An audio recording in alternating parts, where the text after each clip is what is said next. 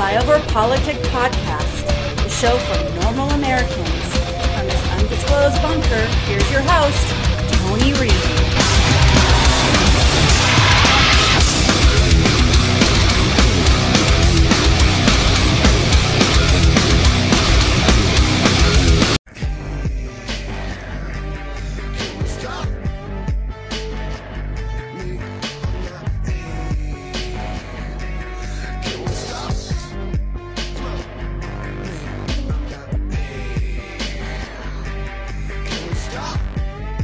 Flyover PolitiK podcast, the show for normal Americans, with your host, Tony Reed.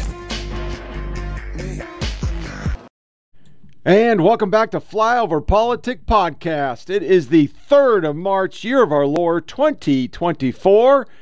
And I decided it's a good time to do a 8th anniversary show. Yes, we got the little soundboard that cannot connect to this because it's made for fucking phones and they lied when I bought it. But at least I got a little voice box to make some sounds. So I went back through the catalog for the last 2 weeks trying to come up with things that I think would make a good sample of what we've covered on the show. I've edited the first track down. It's one of the first things I ever did. I had Tom in Tucson, who no longer listens and talks to me, who did the read-in. So that's why I did on the front of the show. And the first show was done on a phone. I recorded on a phone, mixed it on Audacity on my laptop until I could buy a mic that I bought at Mary's Music in Clarksville, Tennessee. I got a Samson with a box, and it's all high speed. I still have it. I just don't use it. And the phone one, I did a social commentary about vegans and LGBTQ, which would probably get me canceled then. It would get me canceled now. So I've edited it down, and this is what it sounded like.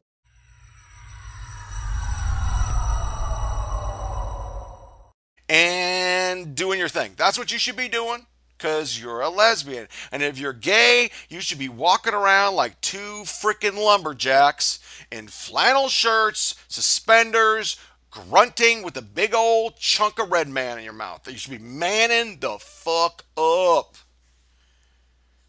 Because I know who I am. I am a carnivore. I am throwing down on whatever meat product you chuck in front of me. I go to Rodizio's. Any of you have ever been there? Brazilian steakhouse. They could put freaking camel cock on that stick in their little gaucho outfit, walk to next to my table, and I'm getting a slice of camel cock. I'm chowing that shit down. It could be whale rectum on a stick. I'm eating it. And I am all around about boobs, vaginas, women in dresses, things like that. Specifically my wife. That's the only vagina and boobs that I like are my wife. Because here's a segment. It's only boob and vagina I'm looking at. But I like that. That's what I am for. That's what I'm about as a hetero. So if you're in one of these classifications, you classify yourself as this. I'm not classifying you. You walk around, I'm a vegan. You ruin every fucking Thanksgiving and every fucking family meal and every fucking thing on this planet and bitch and protest outside as a fucking Tyson chicken house because the way chickens are harvested. Freaking stop eating shit that tastes like meat. And you gay people that are still bitching and fucking moaning about rights that you already have and how we're all just a bunch of fucking assholes because we don't want to become gay, be whatever you are and like whatever you are as your partner. Dude up or chick up. Just quit being freaky. Because when you do this shit and you follow hetero lifestyle and you eat your freaky ass fucking hamburgers made out of mushrooms that taste like freaking lamb, I'm calling you out and I'm calling you jackasses. What the fuck is wrong with you people? Sweet Lord. Yeah, the sound quality was not the greatest back in those days because I was just starting to do it and I got pushed to do it by family and friends because I talked about politics a little bit and I bashed the media all the time. Going back to Fort Irwin, where I would talk about politics at the end of my career to other people, including officers, and it was during election season. It was 2004, 2005, and we would sit and talk around the campfire where we threw coals and made our dinners as OCs in Fort Irwin. And I always joked I was going to be the mayor of Clarksville, which I, of course, never was the mayor of Clarksville or ran or want to be a politician to begin with. But I did enjoy dogging the media. So this was a fun thing that's gotten way more traction than I thought I would. I mean, it's not great, but people listen all the time. Been doing this 8 years on average, 30, 40,000 a year. That's not bad. That's quite a bit. One of the things that got me fired up was the John Gibson show. I would listen to the John Gibson show on Fox News Radio, which doesn't really exist anymore on Sirius. It's, the talk's gone. And he would hit subjects and I'd be driving home. So one of the days I came back, Braveheart skit, to save the bathrooms, a thing we're still dealing with, oh, so many years later.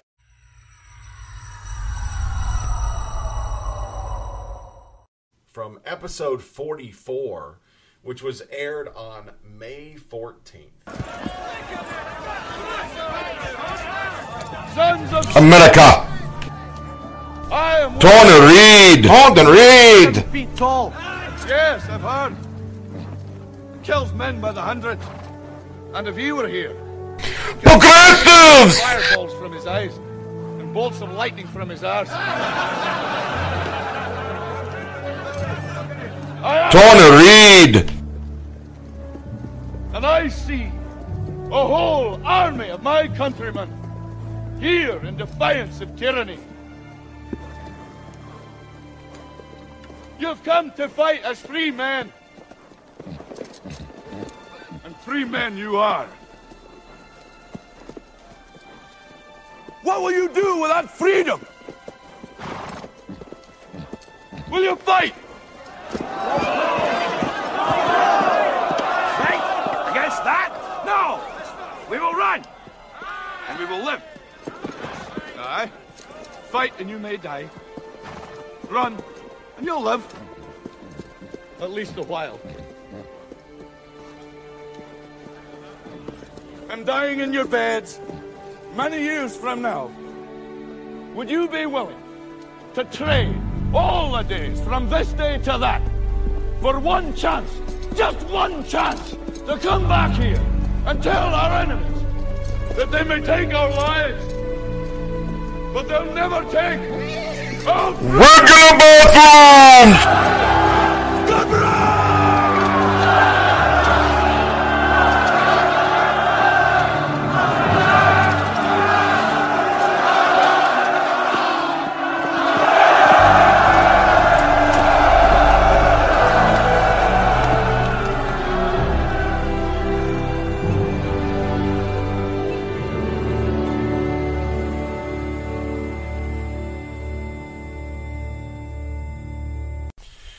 Yes, we must get our regular bathroom. Yes, yes, yes. When we didn't have a booth and I recorded in hotel rooms, it surely didn't sound as good, and I definitely didn't understand the concept of layering the volumes.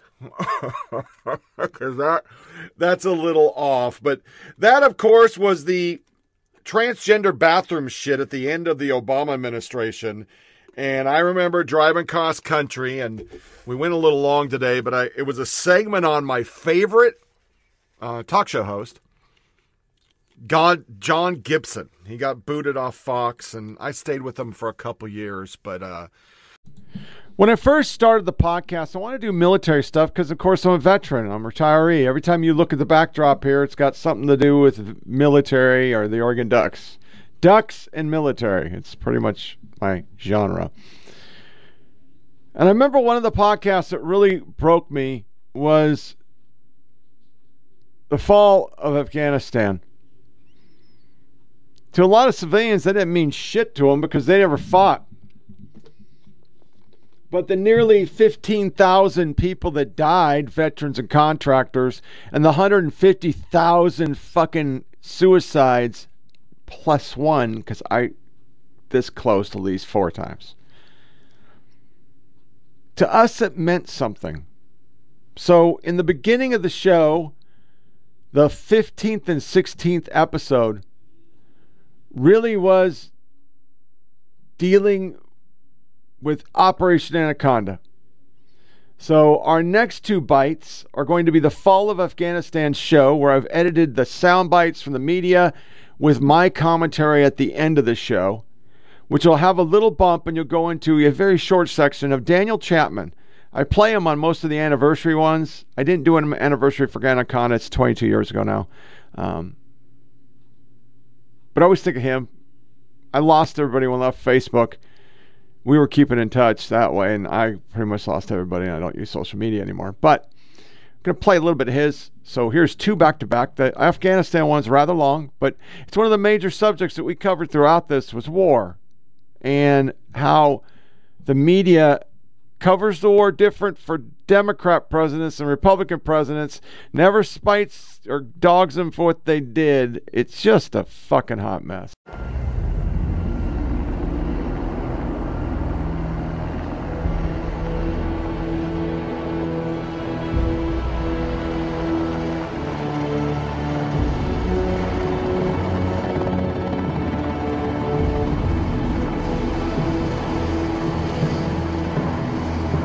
The Taliban also has to make an assessment about what they want their role to be in the international community. I don't think that the fact that our forces are withdrawing, one, we're not withdrawing, we're staying, the embassy is staying, our programs are staying, we're working to make sure that other partners stay, we're building all of that up, and whatever happens in Afghanistan, if there is a significant deterioration of security, that could well happen. We've discussed this before. I don't think it's going to be something that happens from a Friday to a Monday. The Taliban takeover of Afghanistan now inevitable.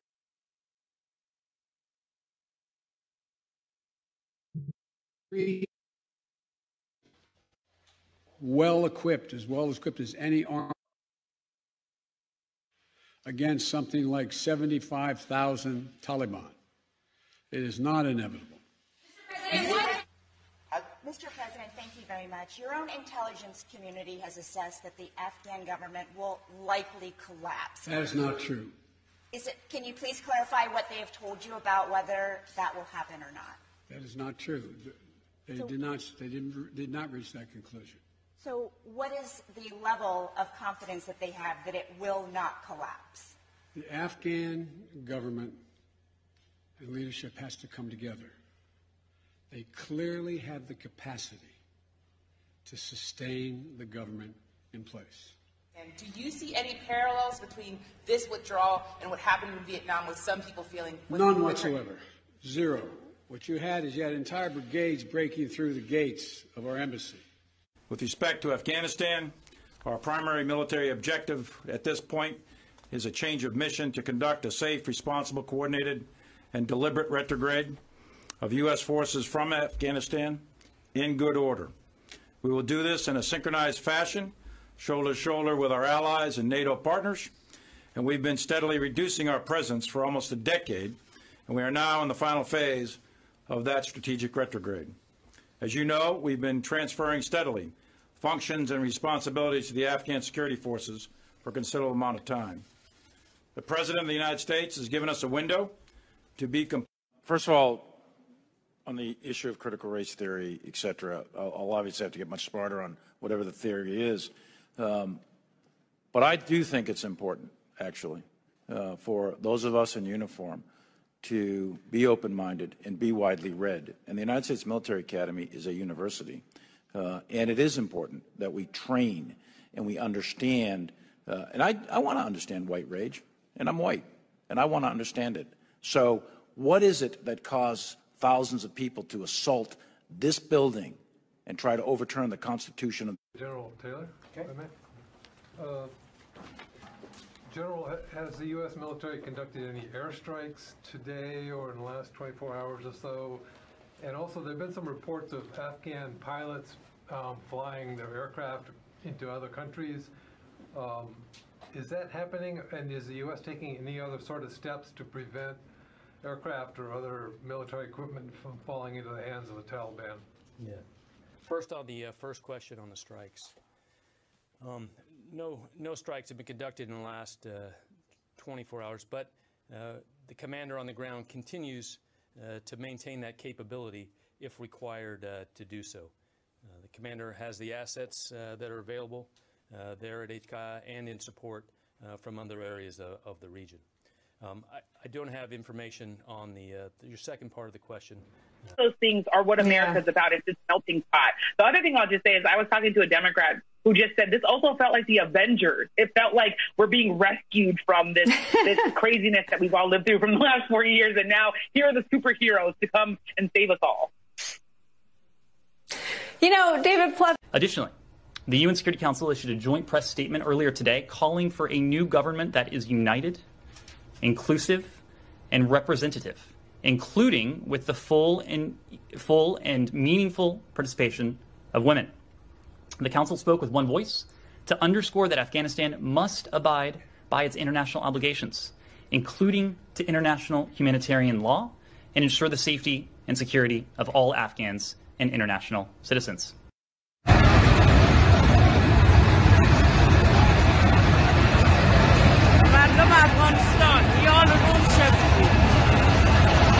برادران میدان معشر برای مردمی میدان معشر است زندان پل چرخی کل مردم آزاد و تمراز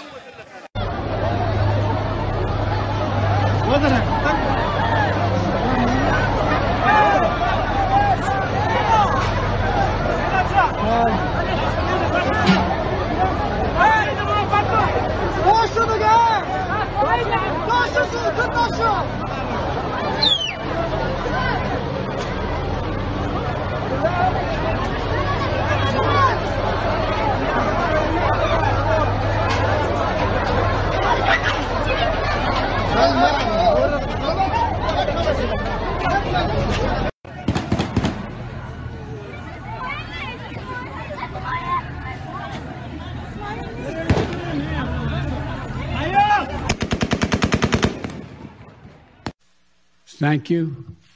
May God protect our troops, our diplomats, and all brave Americans serving in harm's way. Mr.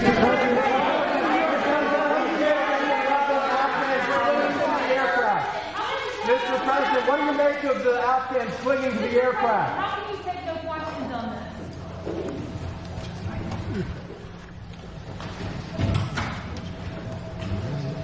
But first to national security correspondent Jennifer Griffin.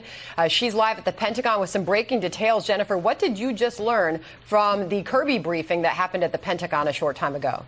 Well, Sandra, that briefing just ended, but first I've just received a very credible firsthand report from those on the ground in Kabul saying that the Taliban are going door to door looking for those who had worked with, had fought alongside the Americans, and they are looking already for retribution. There are terrified people cowering their houses, trying to destroy any evidence that they had worked with the Americans.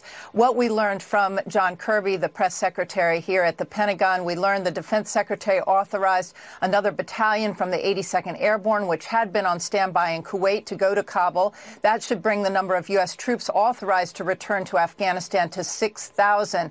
As of now, there are 2,500 at the Kabul airport. Another 500 are expected to land by tomorrow. once flights resume at the international airport. No flights are taking off right now, according to Kirby, as U.S. troops try to secure the airport and regain control after thousands of Afghans flooded the tarmac. 2 security incidents to mention at the Kabul International Airport today, with 2 armed Afghans killed by U.S. troops. They had a hostile intent, according to John Kirby. No indication, however, that they were Taliban, according to Kirby. There is a preliminary report that 1 U.S. service member was injured in the melee and shooting at the airport today. As of now, only a few hundred people have been evacuated from Kabul on U.S. flights. 22,000 could be flown to bases in the U.S. Negotiations are continuing for a third country, for another country in the region to process about 8,000 SIVs, special immigrant visas. Back to you. Wow, stunning developments, Jennifer. What are witnesses describing there on the ground at this hour?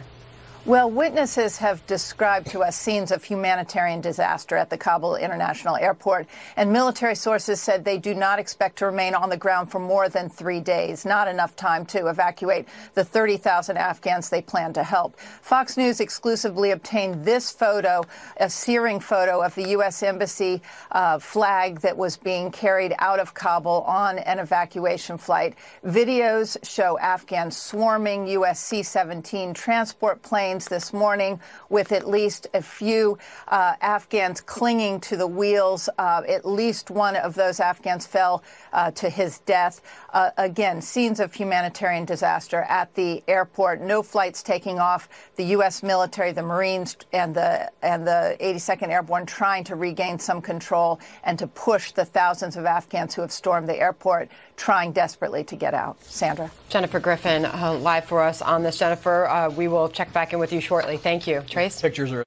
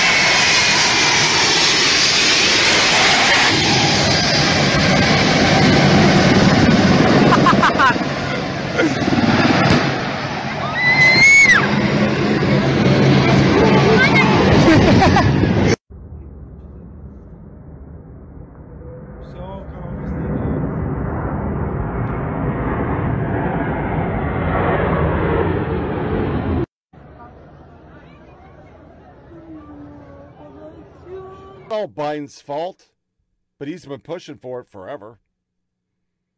The lineage that have served from when I did in 2001 to 2002 to now. 2,446 dead soldiers. I did a lot of tweeting yesterday, and one of them I think was pretty true. This was the forgotten war. Media, the left, hated Iraq. Plus, it became really good for them. No WMDs, George Bush lied, people died shtick. But if you followed the show, that's why I didn't register as a Democrat. They wouldn't even finance shit. Everything was a football. Then Obama takes over. And we turned the whole thing into, I don't even know what it was. I just don't know what it was. It was a mess. We just didn't finish the job. We never finished it. we would gain ground. We'd give it back. So this doesn't just affect us because we fought there and we lost friends and people committed suicide over that god-awful war. It's a people we met. There'll be a picture in a second of a guy I met. He was from Chicago. It was the first time he could go back to his country because the Taliban wasn't in charge. And he was there trying to help as an interpreter. I don't know where he is. I don't know if he's alive. I don't know if he's dead. I know now because of utter incompetence by the State Department, they know everybody who ever served with us, helped us, and they're going to kill them all. Because while we spend all this time talking about how bad America is and how everybody's racist unless you believe like the liberals in the mainstream media. I mean, we're talking about parents that don't want CRT and to mask their kids. Parents who just want their kids to go back to work.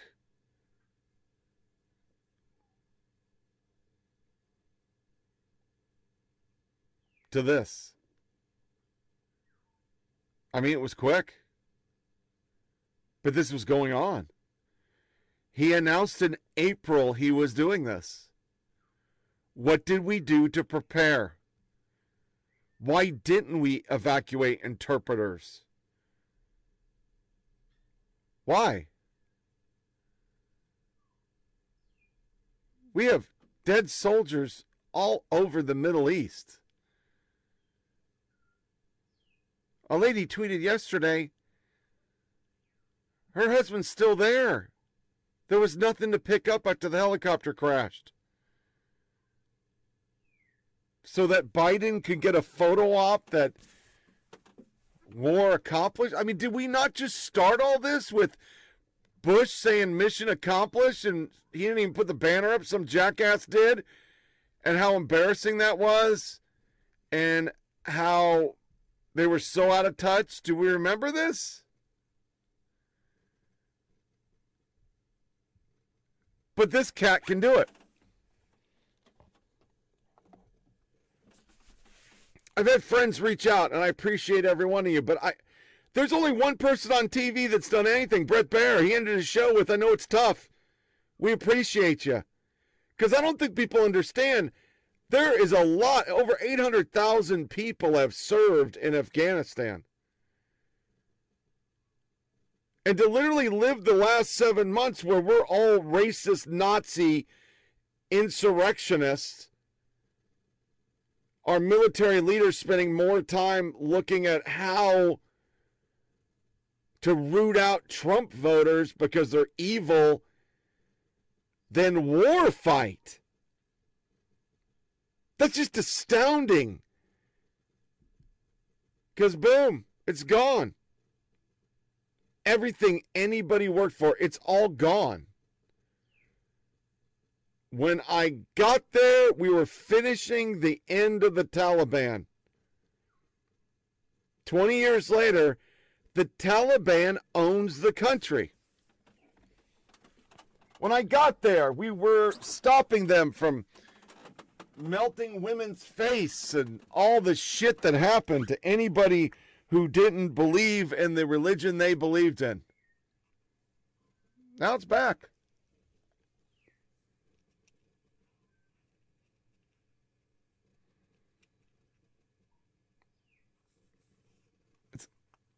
It's just unbelievable.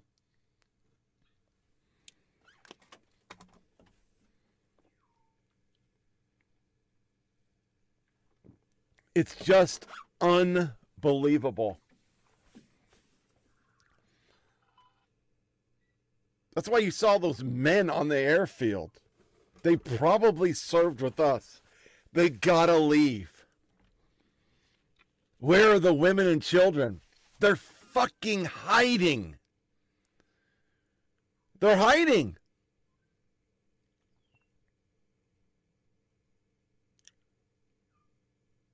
Those are real insurrectionists. Not the geriatrics who walked through the Capitol and trespassed.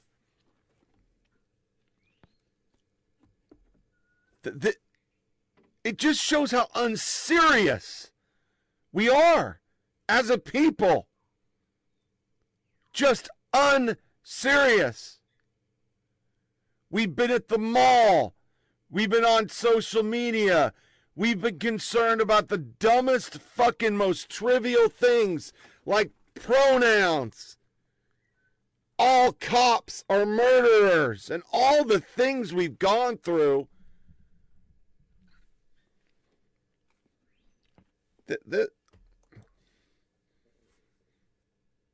What about this?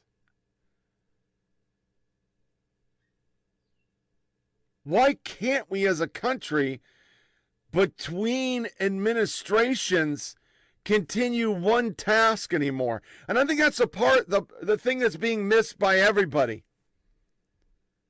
We are so fractured as a nation, politically, that a war can't be handed off between administrations.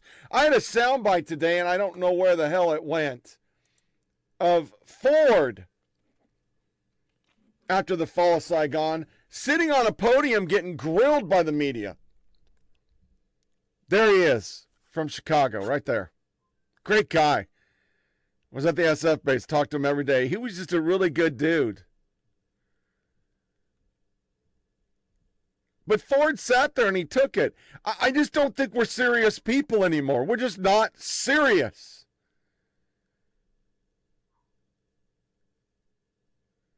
Our fucking phones and all the things that we care about are so unimportant. I mean, look at COVID. We can't even do a fucking pandemic without it being political right off the bat. But as all things on this show, it's the fucking media. They make it political.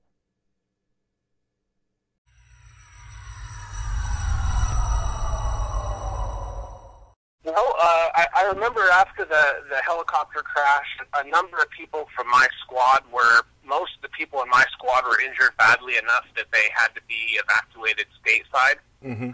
So it was only myself and a couple other individuals that were able to return to duty. So we got folded back into the platoon, and then we did security detail there at Kandahar Airfield along the perimeter protecting the air base, which at that point was a very primitive facility, not like it is now, obviously. There's just a few tents there and some old shot-up buildings, some old Russian junk. It was pretty long, mundane duty there, a lot of staring into the desert, staring into the night. We had some limited contact on the border, or on the perimeter of the base a few times, but nothing terribly exciting. Mm-hmm. Obviously, then we got word about Operation Anaconda, and that's when we really started to get prepped up for, our first major combat operation. Raj, in the previous episode, I played excerpts from the flight because I had the video that we all got from, which is all edited. It doesn't really show anything. It's just basically the helicopter ride, and I use the sound effects off it. And then in the documentary that I'm going to play on this podcast, it's actually preceding you right now, Daniel.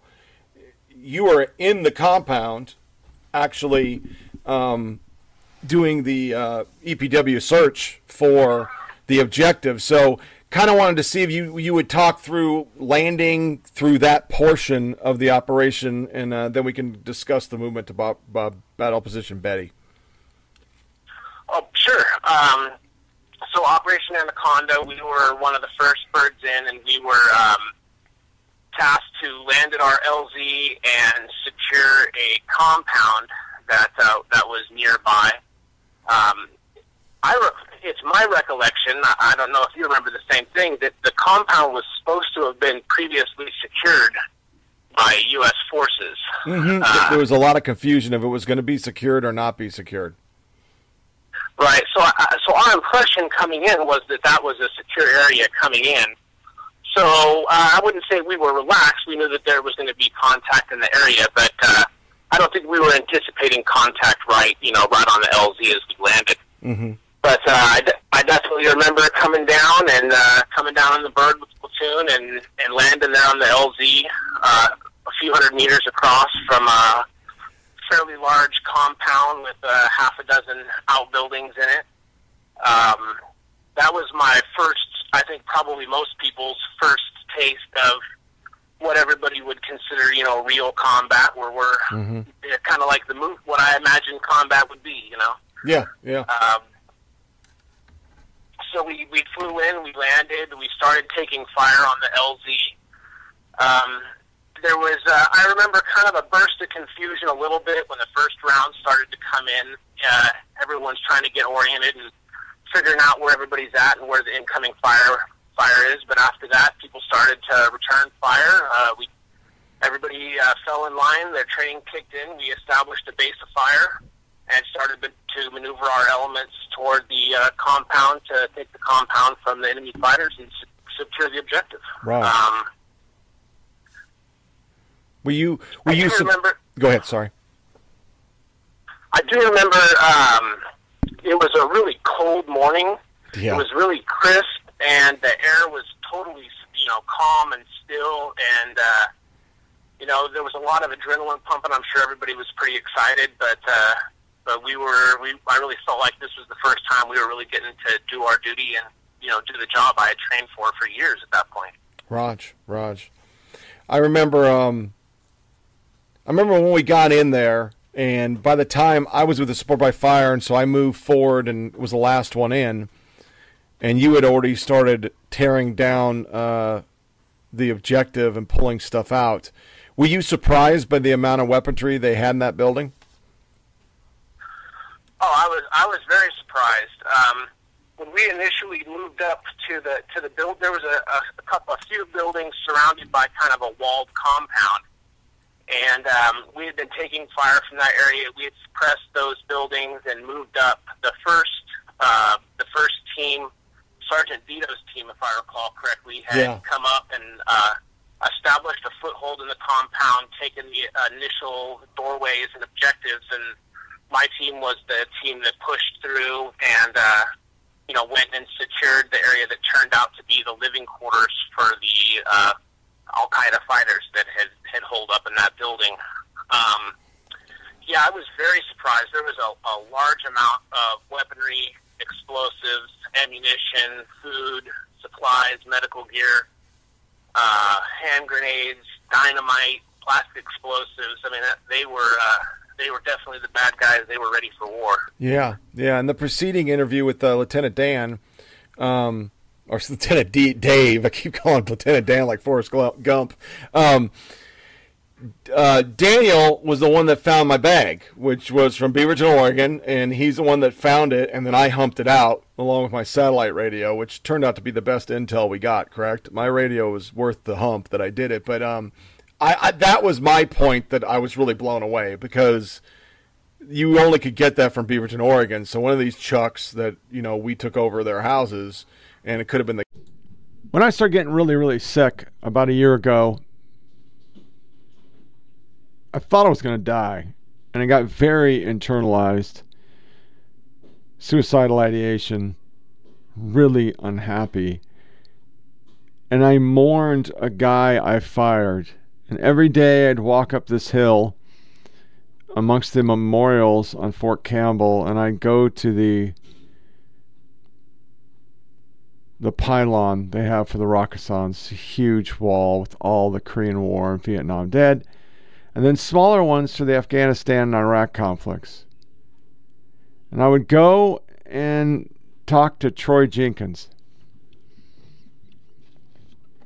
I always felt guilty about his death because I fired him from 2nd Battalion 187. He moved to 3rd Battalion 187, and he dove on a bomblet thrown at them by a little girl. And I always thought, well, that's my fault, because if I wouldn't have fired him, he would have stayed in 2nd Bat and nothing would have happened to him. It's not true. It's the way it worked. talked about him a lot online. Ran into one of his soldiers who said he knew me, and he said, "This isn't your fault. He talked really highly of you." Because at the end, we did talk. And for some reason, I suppressed that we did. And he walked up to me and thanked me. He said it woke him up. And he started doing the right thing. And he got a squad. And he got promotable. And it was all because I fired him. He was just an angry guy.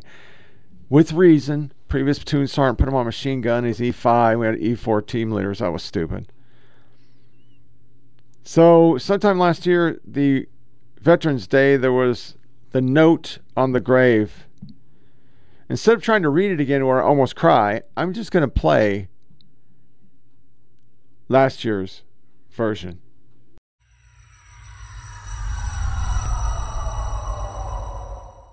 Hey, brother. Just checking in. Looks like some of the other boys have come by today. Lots of flowers. Did you ever think you'd be getting a bunch of flowers from guys in the platoon? I sure didn't. But here you go. They'll look good for a little while anyway. Then they'll wilt and brown. Then the graveskeeper will take them away. Nothing stays forever. I wish you could have stayed a little longer, though. I really like to see you smile again. Hear you laugh. Your laugh made other people laugh, me included. A little joy in the world. Joy that is now gone. I miss that. I miss you. But the world moves on. Time stops for no man. Look at me. Gray hair, wrinkled skin. I'm the old guy we used to laugh about. Who's laughing now? Even my kids are all grown up. They aren't kids anymore. You'd be proud. Time goes quick. You taught me that. You taught me so much. I was angry at first, angry at you, angry at myself, angry at the world. I couldn't understand why. Why you? Why were you taken from this world? Taken from me? My anger grew, but it was all for me. Selfish. Eventually the anger consumed itself. I realized my anger was unwarranted. Over time it diminished. Thankful to have known you. Thankful to have spent time with you. Thankful to have served alongside you. Thankful to call you friend and brother. Thankful for this life you have given me. You won't grow old, so I can. Your dreams were lost, so my dreams could be found. Your hopes were extinguished, so my hopes could be realized. Your future was cut short, so my future could flourish. In your death, you gave me life.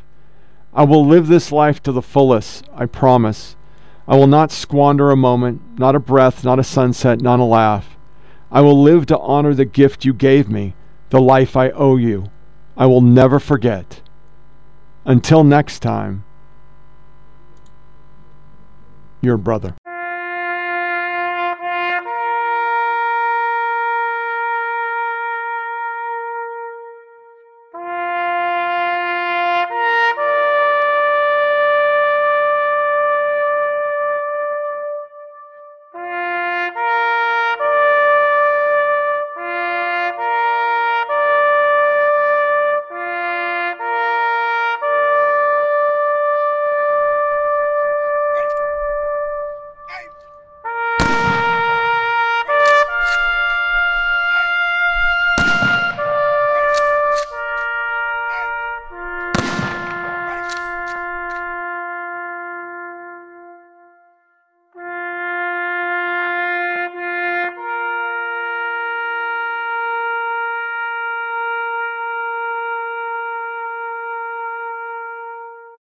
Okay, if you're watching this on video, it's probably looking weird. It just looks like a logo because most of this until 2021, January 6th, 2021 was the first time I did video.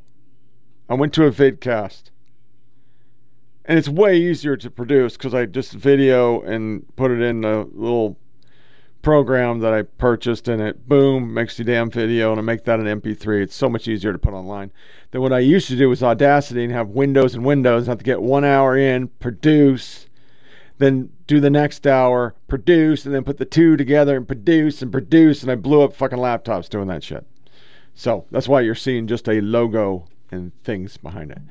So going way, way, way back, we're going to play Santa skit from 18 or 19 I did. It was really the first skit. I tried a Russian skit about Russian dressing which was a joke, and it didn't come out very good. But this Santa one, I did voice changes and all sorts of cool shit. And we're going to go into one of my favorite segments I've ever played on the show. Another rape poem.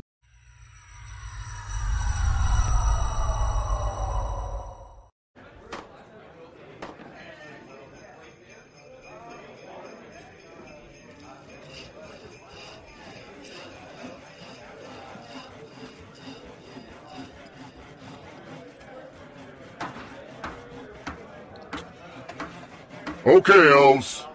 Okay, let's settle down. As you know, since there's a new president in America, there are always changes up here in the North Pole. With the 2020 election, there are major changes. So I've asked our new Biden administration appointed HR elf, Alexandria Keza Elfish, to come and brief you all by shifts on the new directives from Washington. AOE, the floor is yours. Thank you, Mr. Claus. Over the past 4 years, the previous administration allowed way too many things to happen to list. It has been a dark time for the world, and we are here to make things right again, and we will build Christmas better. Lights, please. First, these changes are necessary to bring Christmas to a more fair and equitable process for all children of the world. So starting Christmas 2021, we will give all children a present. Naughty or nice is not inclusive, so we must include all children in gift giving or no gifts at all. Next is toy categories. Those will be scrapped. From now on, we will not issue toys based on what they ask for, nor their gender. Toys will be given as they come out of the sleigh. Gender is a social construct, so blue or pink ideas need to just go away as we move forward and build Christmas better. We will also, next Christmas, issue a gender pronoun coloring book to every child in the world. It is important due to bullying, not brainwashing. Oops, did I say that out loud? It is important that every child understands how important it is to accept that a 3-year-old can pick their own gender and be called whatever they want. Also, that they should be able to change their sex through hormone treatment and reassignment surgery. Next, we need to look at the impact this operation has on Mother Earth. We must have a green new Christmas. I thought we wanted a white Christmas! And it has to be implemented not only in the operation of this toy factory, but also on how we make and distribute toys. First, the route we are using is not green. Slide, please. As you can see, this new green Christmas route starts in the southern hemisphere, and then east to west, then the northern hemisphere. This not only is better for Mother Earth, but it also ensures that POC children get their presents first. I need not tell you how the very myth of Santa Claus is hugely patriarchal and promotes systemic racism. This normal east to west route compounds the systemic racism. So we will go southern hemisphere first, then northern hemisphere. We may not make it to America next year. It will take time to work out the kinks. But America is a majority white country. They can use to miss a few Christmases due to their racism and hegemony. That makes no sense. He's a dumb bitch. In keeping with the green new Christmas, we also are creating new toys every year from scratch. This is so wasteful and is killing the planet.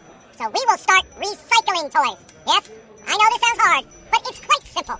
White children will play with their toys till March, mail them back to the North Pole, and they will be recycled back into the system for next year. We'll do a quick cleanup. Those toys will go to different children, but they'll be white kids, so they really won't notice, for they're spoiled and have white privilege.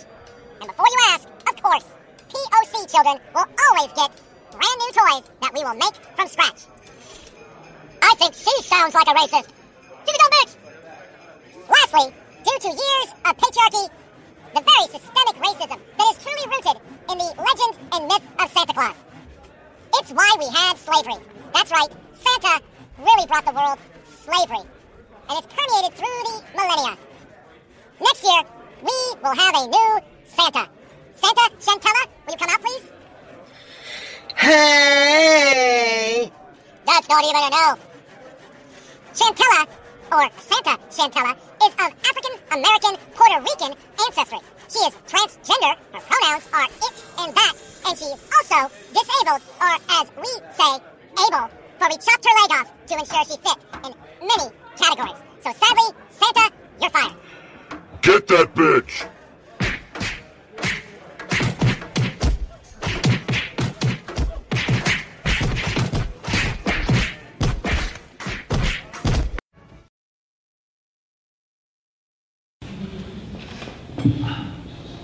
We're in his room after the party, a few drinks, and then everything was warm and smoothed over, and then this moment, quickly punctured by supposedly sweet whispers that felt like barbed wire. To me. Come on. Don't you love me? His hands pushed me back. Warning! It's that time again. Time for another rape poem. The audience sighs, shifts back in their seats. Oh boy, you say these bitches are about to go off. Off about rape and pain. And no, I said no, he didn't listen. And you ask, why another rape poem? Didn't I just hear like 3 of these? Yeah, you probably did. Unsurprising in a country where someone is sexually assaulted every 2 minutes.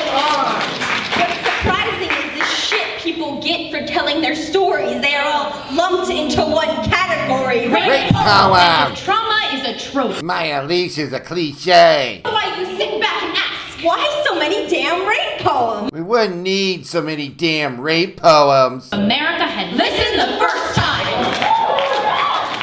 As if these poems were the fares to be in this fucking country, like apple pie and roofies. We wouldn't need so many damn rape poems if our bodies were ours alone. We wouldn't need so many damn rape poems if everyone knew what no meant. We wouldn't need so many damn rape poems if Budweiser stopped selling our bodies stretched across a 6-pack. And maybe we wouldn't need so many damn rape poems if everyone would listen to this one.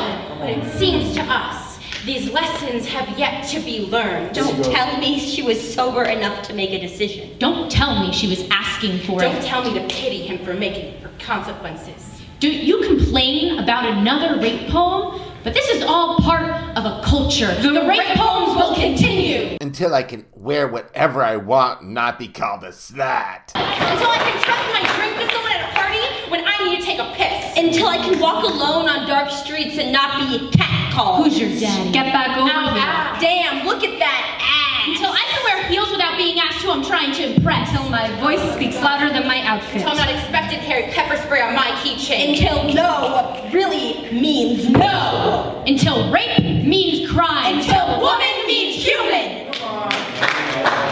The rape poems will continue until there is no damn material left. Trans people have vaginas too. If you just stumbled on the show, it seems like we cover a lot of LGBTQ stuff because we're covering the kid stuff a lot. Because that is one of my huge pet peeves. Don't give a fuck about adults. Have friends that were LGBTQ. One of my buddies in the army was LGBTQ. I don't care who you fuck, who you suck, what you think you are. I give no shits. But when it comes to kids, it's fucked up.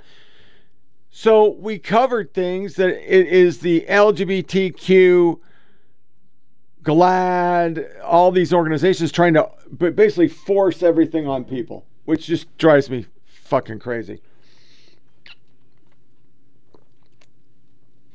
But the media has been all in.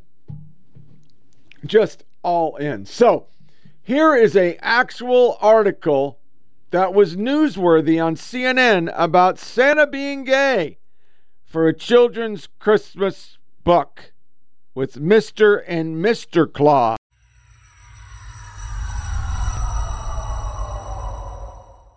There's a new children's book out this Christmas.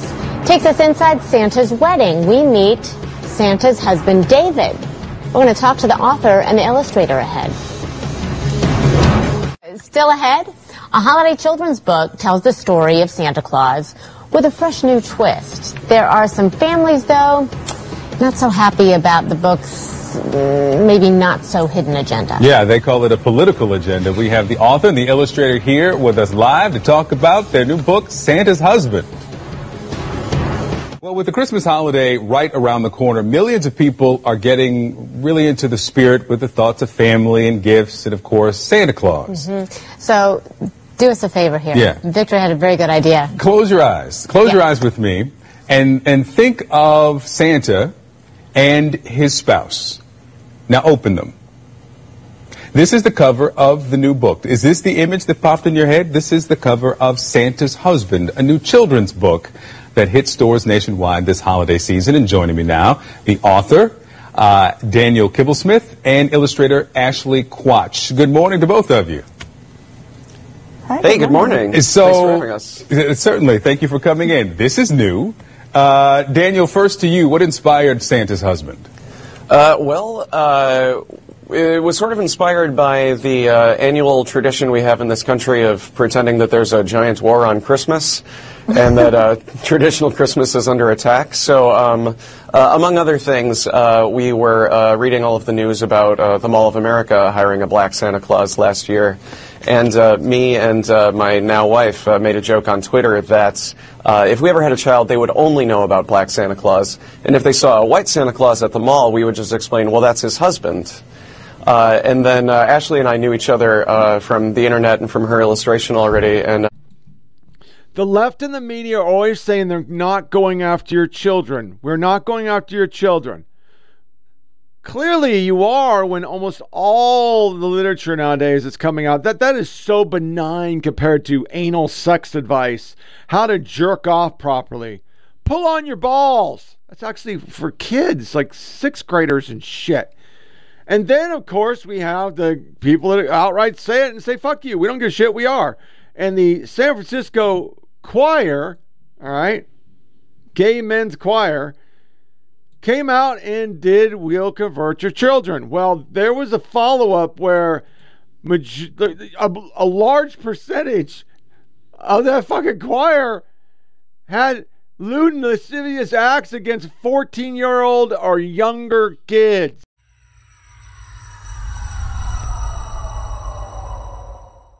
As we celebrate Pride and the progress we've made over these past years, there's still work to be done. So to those of you out there who are still working against equal rights, we have a message for you. You think we're sinful? You fight against our rights. You say we all lead lives you can't respect. But you're just frightened. You think that we'll corrupt your kids if our agenda goes unchecked. Funny, just this once, you're correct. We'll convert your children. Happens bit by bit, quietly and subtly, and you will barely notice it. You can keep them from disco, warn about San Francisco, make him wear pleated pants, we don't care. We'll convert your children. We'll make them tolerant and fair. At first I didn't get why you'd be so scared of us turning your children into accepting, caring people, but I see now why you'd have a problem with that. Just like you worried, they'll change their group of friends. You won't approve of where they go at night to protests. Oh, and you'll be disgusted. So gross. When they start finding things online that you've kept far from their sight. Like information. Guess what? You'll still be alright. We'll convert your children, yes we will. Reaching one and all, there's really no escaping it. 'Cause even grandma likes RuPaul. And the world's getting kinder. Gen Z's gayer than Grindr. Learn to love, learn to vogue, face your fate. We'll convert your children. Someone's gotta teach them not to hate. We're coming for them. We're coming for your children. We're coming for them. We're coming for them. We're coming for your children. We're coming for them. We're coming for them.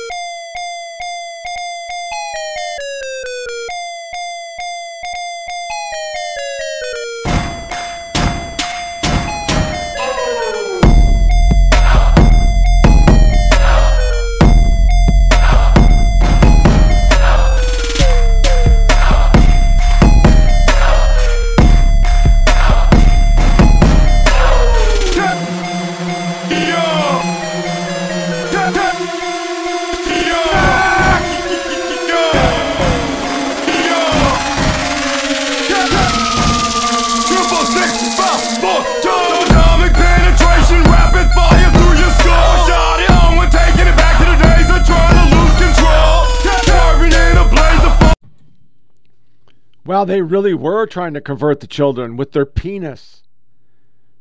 Never reported. And that's the worst part about all this, the LGBTQ, the T portion. How many trans activists have harassed people, or trans individuals have harassed people in the bathroom, sexually assaulted people, kids, pedophilia? In the last 3 months, we've had 4 activists get caught with child porn. And the media doesn't cover it. But when a pastor does something, oh, we're on it, damn it. We're on it. You and your values, fuck you. So an incident that didn't seem like a huge one, but I did keep, was the trans activist on the White House lawn showing his titties. And the media defended this bullshit.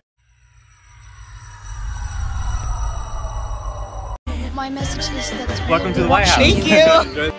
Happy Pride Month. Happy Pride Year. Happy Pride Life. Yeah! Transgender children. You are beautiful. You are heard. You belong. You're understood. You are loved. And you belong. On the other side of the ocean. Some of the bravest and most inspiring people I've ever known. You all come to us young people. I mean, you're welcome. Good folks. How dare you? Can we take a little video? Hi, Mr. President. My dreams. It is an honor. Man's rights and human rights. With your empty words. And yet, I'm one of the lucky ones. People are suffering. People are dying. Entire ecosystems are collapsing. We are in the beginning of a mass extinction, and all you can talk about is money and fairy tales of eternal economic growth. How dare you!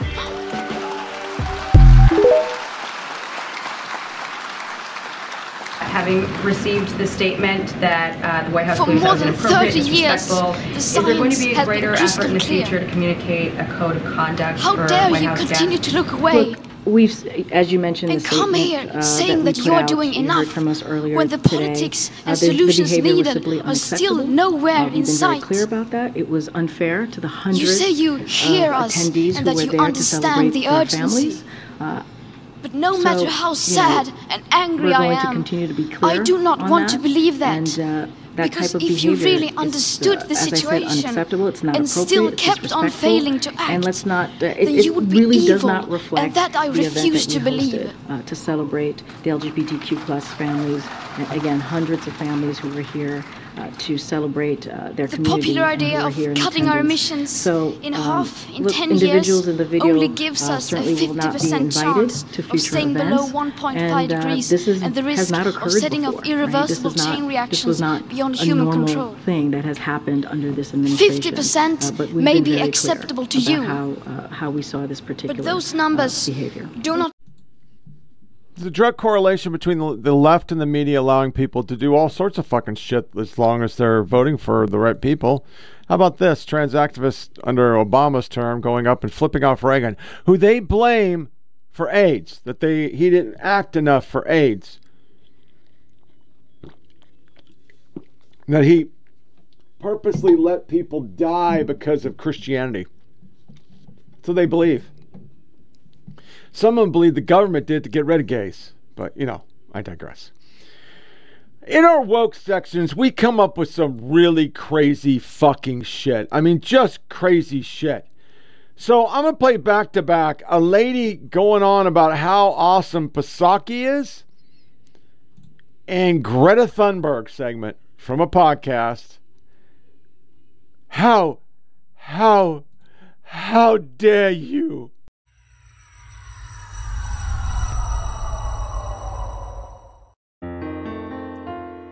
Our government's now full of folks who are extraordinary, but I'm especially impressed by the new press secretary. She's gained a reputation for her brain in every session, as well as for the way she likes to use one pet expression. Circle back, Jen Psaki, circle back. That's your way of saying to the media pack, if a fact's in doubt, you'll go find things out and give more details when you circle back. You're no hack, Jen Psaki, you're no hack. Even when right-wingers go on the attack. You put them in their place with a smiling face and with style and grace. That's how Jen Psaki circles back. You're a bright, refreshing sight to see, and we love your chunky jewelry. You give facts, Jen Psaki, you give facts about the helpful policies your boss enacts. And your all-women team is a feminist dream with the top talent decency attracts. Truth is back, Jen Psaki, truth is back. You don't care if schmucks on Fox are talking smack. When you're on TV, I can't wait to see how you patiently don't let jerks give you any flack. You've let fun and humor in again. You even call on schmucks at OAN. You're on track, Jen Psaki, you're on track to make press conferences an aphrodisiac. Forgive me if I gush, you're my new girl crush. I'm reduced to mush each time you say you'll circle back.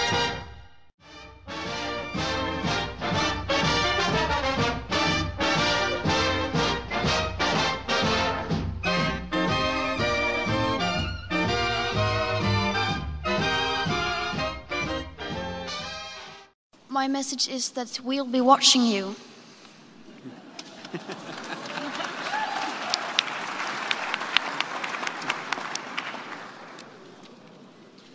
This is all wrong. I shouldn't be up here. I should be back in school on the other side of the ocean. Yet you all come to us young people for hope. How dare you? You have stolen my dreams and my childhood with your empty words, and yet I'm one of the lucky ones. People are suffering, people are dying, entire ecosystems are collapsing. We are in the beginning of a mass extinction, and all you can talk about is money and fairy tales of eternal economic growth. How dare you?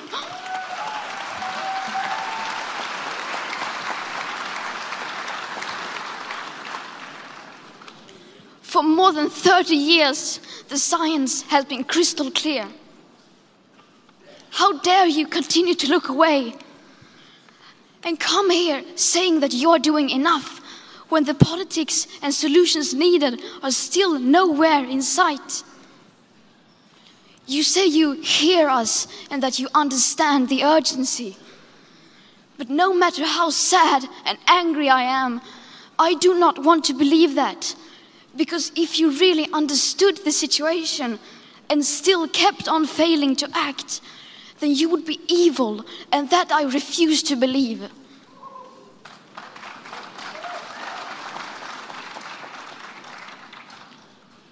The popular idea of cutting our emissions in half in 10 years only gives us a 50% chance of staying below 1.5 degrees and the risk of setting off irreversible chain reactions beyond human control.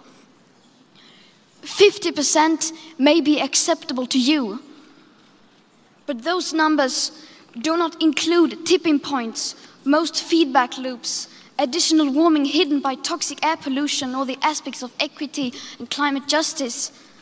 They also rely on my generation sucking hundreds of billions of tons of your CO2 out of the air with technologies that barely exist.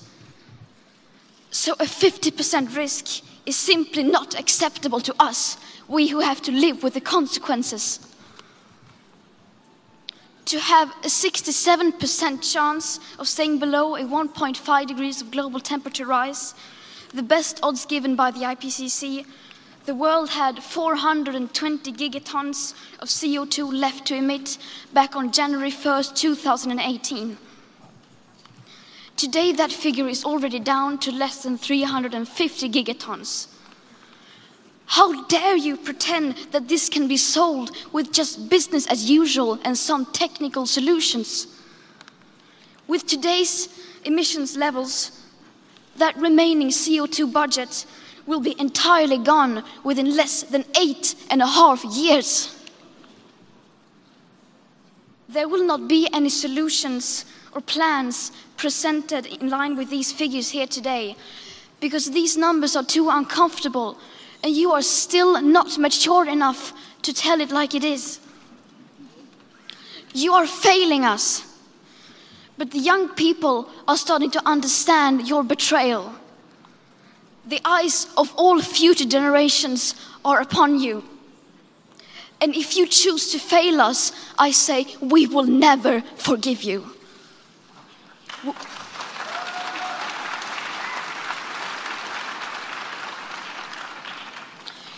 We will not let you get away with this.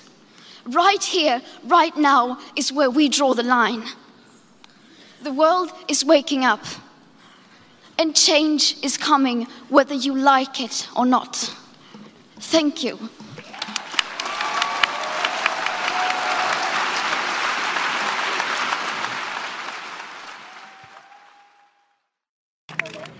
The COP25 meeting, which is happening in Madrid right now, is almost over. And we unfortunately probably already know the outcome. World leaders are still trying to run away from their responsibilities. But we have to make sure that they cannot do that. We will make sure that we put them against the wall and that they will have to do their job and to protect our futures. I remember a few months ago when I first saw the pictures from the strike in Torino. And when I saw those pictures of countless of people just filling up the streets, I felt so hopeful. Millions of people saw those photographs, and that gave hope to millions of people. So thank you to the city of Torino. Bravo! Man, come on, man. Come the fuck on. So for our lighter fare, and then we're going to go into the major thing, just the hypocrisy of the Democrats and the media not to be able to touch it, and a lot of CNN bashing because it's like what we do. There's only one skit I've ever been really proud of that I've done on the show, and after that I kind of hung it up because it came out so good to me and to people I talked to that I said, well, that's about as good as I'm going to get because I am not, I don't work for SNL. But I did a radio skit, 1918? So, yeah, here it is.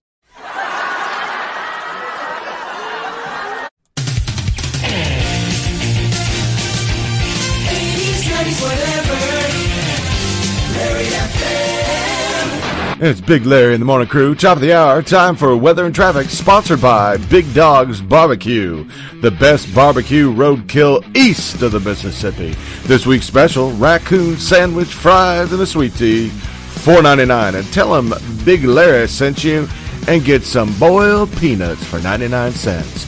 Big Dog's Roadkill Barbecue, whether fresh or a week old, we make it taste like barbecue sauce. Heading over to Chopper Dan, the eye in the sky, in the Z97.5 Chopper. How's traffic looking? Oh, 65 o'clock on the way back to Murfreesboro for no apparent reason at all. I-40 east and west a total mess for no reason at all. And I-24 inbound is a hot, steaming garbage fire. This is, of course, caused by perpetual constructions that have been going on since the mid-90s, designed to fix a log jam, but seem to be never actually helping one single bit. For Z97.5 Chopper, this is Dan Eye in the Sky Traffic. And thanks, Chopper Dan. Now to Dan Thomas, WSMV weather with today's forecast. Today you can expect sunny, partly cloudy to mostly cloudy skies, a 50% chance of rain, hail, sleet, tornadoes, snow, and blizzard conditions, with a 30% of a hurricane forming right over Nashville. Right over Nashville. Hell, I have no clue whatsoever for its Tennessee, Kentucky weather, and it will change every day, and my forecasting ability is horrible. That's why I have my 400-year-old dog on the set every day. Doesn't even scratch his ass during the whole morning show. Hell, I don't even know if he's breathing. He's just a prop to cover up how much I suck. That's right, I suck. Well, that and us saying Doppler radar 400 times a show and have ads every day touting our real-time Doppler radar, the only one in Tennessee. Well, the rest of the channels say the same things, but we are the real one, the real only Doppler radar. You can believe me.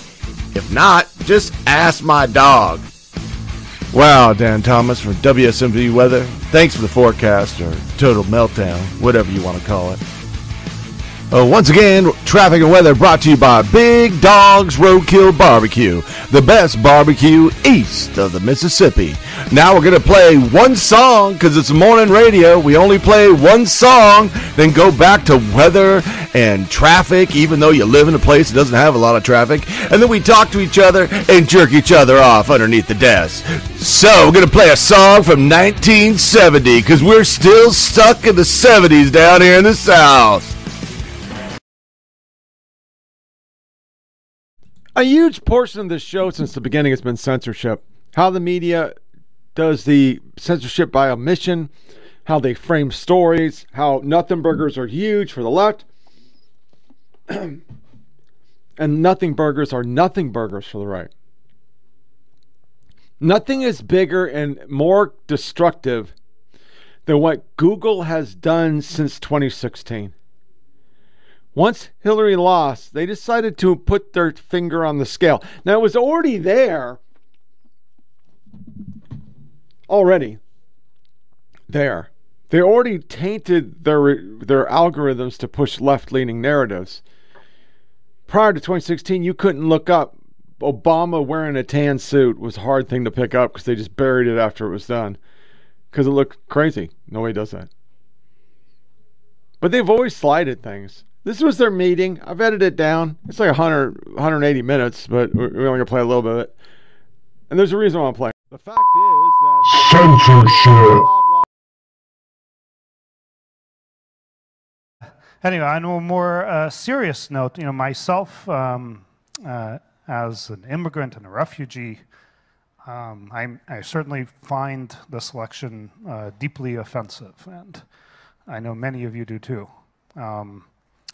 And I think it's a very stressful time, and it conflicts with many of our values.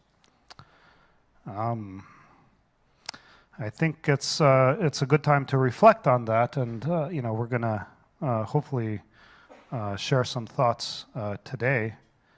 I guess there are two dominant reasons to be upset. One is because so many people apparently don't share many of the values that we have. And I can go on. There is a lot of fear, and so I think it's important to reach out, be aware of that fear. I would be sensitive and try and talk and have conversations to the extent possible. We are so deeply committed to our values. Sergey mentioned at the start. Nothing will change. I think we'll stand up always for the values we believe in, and especially I think in a society. You stand up for people who are minorities, and that's what defines a society, and we'll continue to do that. And yet, we do think that history is on our side in a profound and an important way. Martin Luther King made famous a line that the moral arc of history is long, but it bends toward justice. I would say that the moral arc of history is long, but it bends toward progress.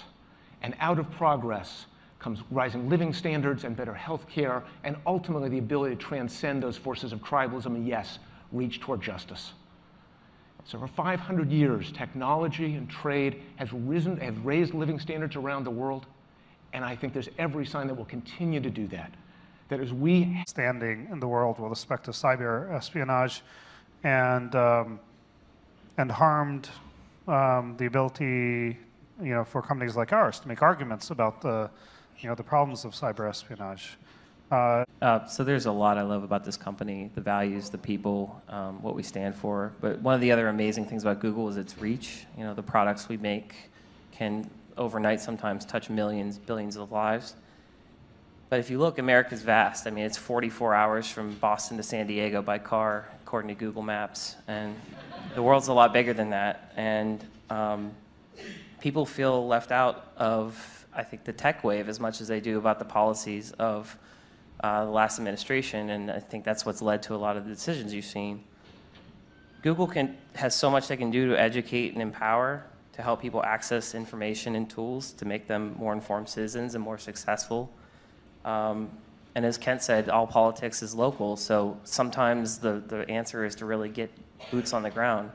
But when I think about what Google does best often, it's the high-scale, low-touch efforts.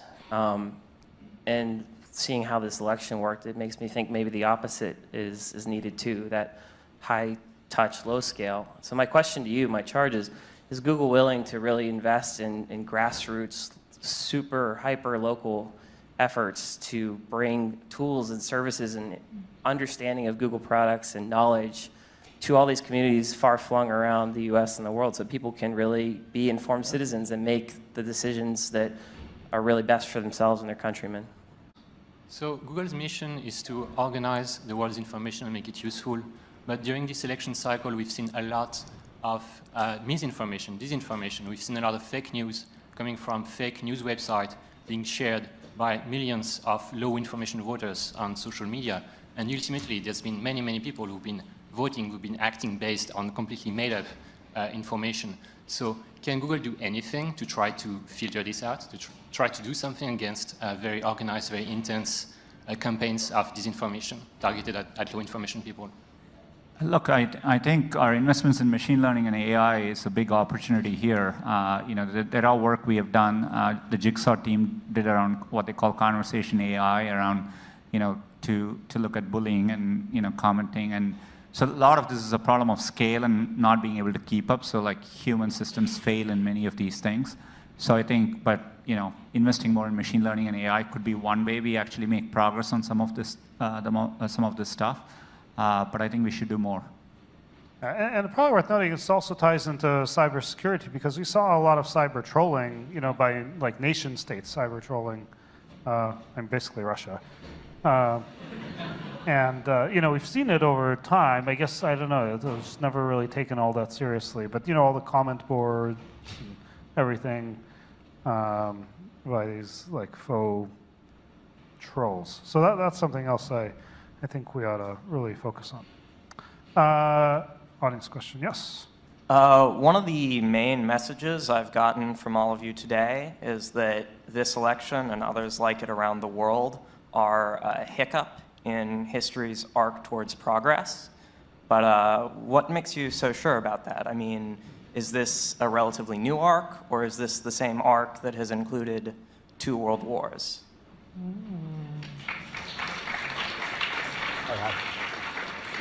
Since it's my metaphor, I'll take it up. There are no guarantees, right? And there are, hiccup is a kind word. History is not a linear pattern. We do everything we can to keep it moving in a good direction. That was 8 years ago. How far have they gone? Well, we know they suppressed the Hunter Biden story. And the Biden documents was out a lot sooner than the media would cover it. What else are they pushing? What else are they suppressing?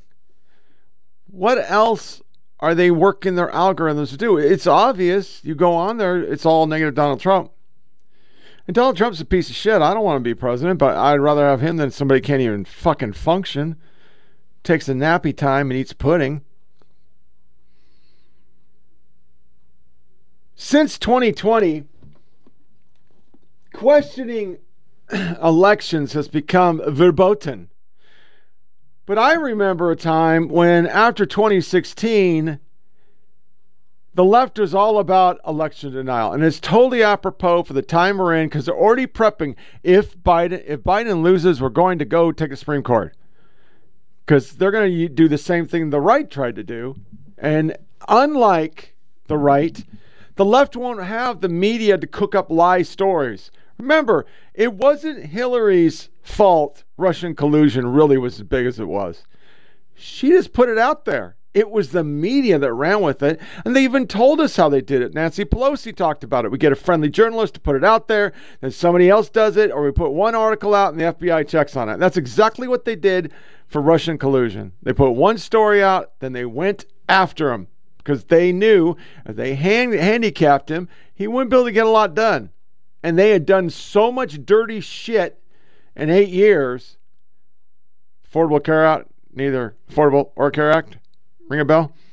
They didn't want to get found out. So here is just 10 minutes of a 24-minute tape of all of the left questioning elections going back to 2000, 2004, midterms 8, 12, 16, 18, 20, 22, name them all. The fact is that censorship. You can run the best campaign. You can even become the nominee. And you can have the election stolen from you. How can you win with Russian interference, though? That's the real what I'm thing. scared about in 2020. But rightly. Because I think he's an illegitimate president that didn't really win. So how do you fight against that in 2020? You are absolutely right. He's an illegitimate president in my mind. Would you be my vice presidential candidate? Folks, look, I absolutely agree. Trump didn't actually win the election in 2016. He lost the election, and he was put into office because the Russians interfered. Russia interfered with our election, attacked our democracy for the sole purpose of artificially placing someone at 1600 Pennsylvania Avenue. They were successful. Trump knows he's an illegitimate president. The president-elect, although legally elected, is not legitimate. I don't see this president-elect as a legitimate president. You said you believe that Russia's interference altered the outcome of the election. I do. We have a president who, if in fact it is proven, has been assisted by the Russians and may in fact not be a legitimate president. The one thing that Trump is fearful of when it comes to his being president is that finally we will see how illegitimate his victory actually was. I have an objection. I object to the 15 votes from the state of North Carolina. I object because people are horrified. He's an illegitimate president. Our election was hijacked. There is no question.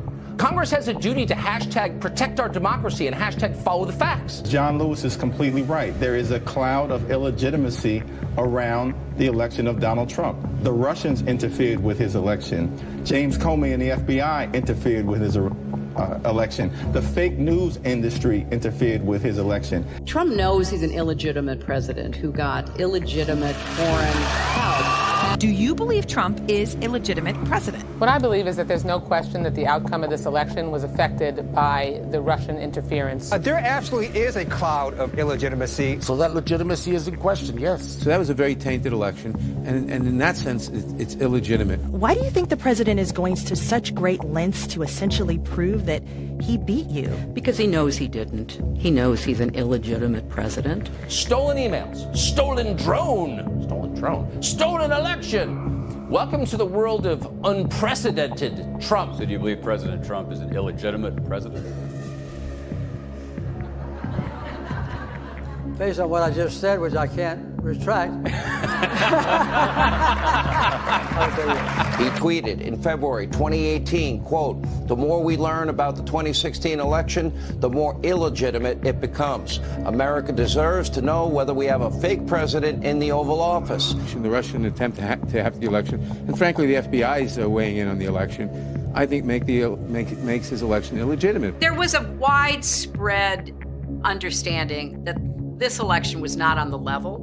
We still don't know what really happened, Isaac. I mean, there's just a lot that I think will be revealed, history will discover, but you don't win by 3 million votes and have all this other shenanigan stuff going on and not come away with an idea like, whoa, something's not right here. Seems to me that there's a cloud of illegitimacy that continues to hang over 1600 Pennsylvania Avenue. The outcome of the election was affected by their interference, and now we need to know, to what degree, if any, the Trump campaign was actually in collusion with Russia. He knows he's an illegitimate president. So of course he's obsessed with me. And I believe that it's a guilty conscience. We actually won the last presidential election, folks. They stole the last presidential election. If Al Gore won that election, I think he won it anyway. Actually, I think I carried Florida. Al Gore won the election nationwide and also in Florida, but the Supreme Court ruled the other way. Al Gore got more votes, but not enough to stay out of the Supreme Court, where President Bush was elected 5-4. Bush versus Gore. A court took away a presidency. If all the votes were counted in Florida, that Al Gore would be president today and George Bush would be back in office. I come from Florida, where you and others participated in what I call the United States coup d'etat. In 2013, according to reports, Vice President Joe Biden, he claimed that Al Gore was the one who was elected president. And he claimed that the recount result was, quote, a bad decision. And never forget, dear friends, what they did in Florida to Al Gore and me, to all of us, to older Americans, to African Americans, to Haitian Americans, denied the right to vote and have those votes counted. I do believe that the projections were right in the first place at 7 o'clock when they called it for Gore. Let me tell you something, without a doubt. George Bush did not carry Florida, and it was not close. There's no question that you won the state of Florida. Oh, thank you, Charles. No, it's a question. That's a question. We will never know because the votes weren't counted. But did, in your judgment... No, I mean, that's a fact. Unfortunately. Yeah. And there is no other way of saying it but be very blunt. Al Gore won the state of Florida in 2000, and we should never forget it. Most Americans, or a great many Americans, don't have confidence that the election of 2000 was fair. But I don't believe we lost. I believe we just failed to have all of the votes counted. The Supreme Court elected the president. 2004, yes. Al Gore won the state of Florida in 2000, although not the presidency. We know we won this election. They know we won this election. And Americans know we won this election. I know some people want you to believe that the Gore campaign was a campaign that wasn't able to complete its mission. We did. Had all of those votes been counted in Florida, I think Al Gore would be president today. We had more votes. We won, and we are never going to let the United States Supreme Court choose the President of the United States again. You should know by now, based on the fact that he lost the popular vote by more than 500,000 voters, and we don't know how many he lost in Florida. There's no doubt in my mind that Al Gore was elected president. I rise to object to the fraudulent 25 Florida electoral votes. Really, we won the election in 2000, but they stole the election. I must object because of the overwhelming evidence of official misconduct, deliberate fraud, and an attempt to suppress voter turnout. Enron had already helped the Bush team with such favors as ferrying their rent-a-mob to Florida in 2000 to permanently halt the counting of legally cast ballots. It is signed by myself on behalf of my diverse constituents and the millions of Americans who have been disenfranchised by Florida's inaccurate vote count. The Supreme Court, not the people of the United States, decided this election. Speaking to a Democratic group in Chicago Tuesday, he made it clear he thinks Al Gore was the winner. By the time it was over, our candidate had won the popular vote, and the only way they could win the election was to stop the voting in Florida. Catherine Harris, Jeb Bush, Jim Baker, and the Supreme Court hadn't tampered with the results, Al Gore would be president. I think that the issue before us today is not who won or should have won the 2000 presidential election. That issue has been settled, not to my belief, but it has been settled.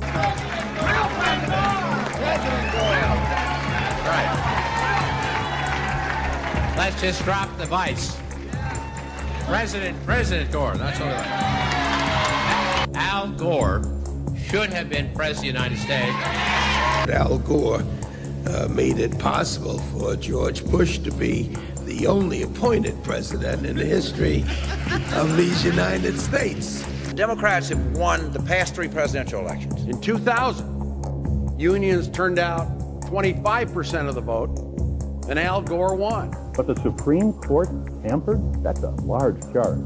The Supreme Court stopped the counting of the votes, and if they'd let the count go on, Al Gore would have got the necessary votes. The Supreme Court selected George W. Bush as the president. He was not elected. There is overwhelming evidence that George W. Bush did not win this election. What I observed as a voter, as a citizen of Illinois 4 years ago, were troubling evidence of the fact that not every vote was being counted. I don't think that George W. Bush won the election in 2000 against Al Gore, because I think he probably lost Florida and also that nationwide. If you invite me back on this show in about 8 weeks, I think you're going to learn that Al Gore actually did get all the votes there. I felt what happened in Florida was a carefully worked out conspiracy. That many things could not go wrong in one state without there having been a conspiracy. And many different things did go wrong. Many tricks were pulled of various kinds. The vice president did win, but and I do believe that the majority of voters that intended to go to polls last year wanted to vote and cast their votes for Al Gore. I do believe that in terms of Florida as well. The court has been thwarting formation of the popular will, the most spectacular example being Bush versus Gore, where the majority, by a 5-4 vote, enjoined the counting of more than 100,000 ballots in Florida and essentially gave America its first court-appointed president. Even though Al Gore won the election, he won't take office. That election was stolen from the rightful winner.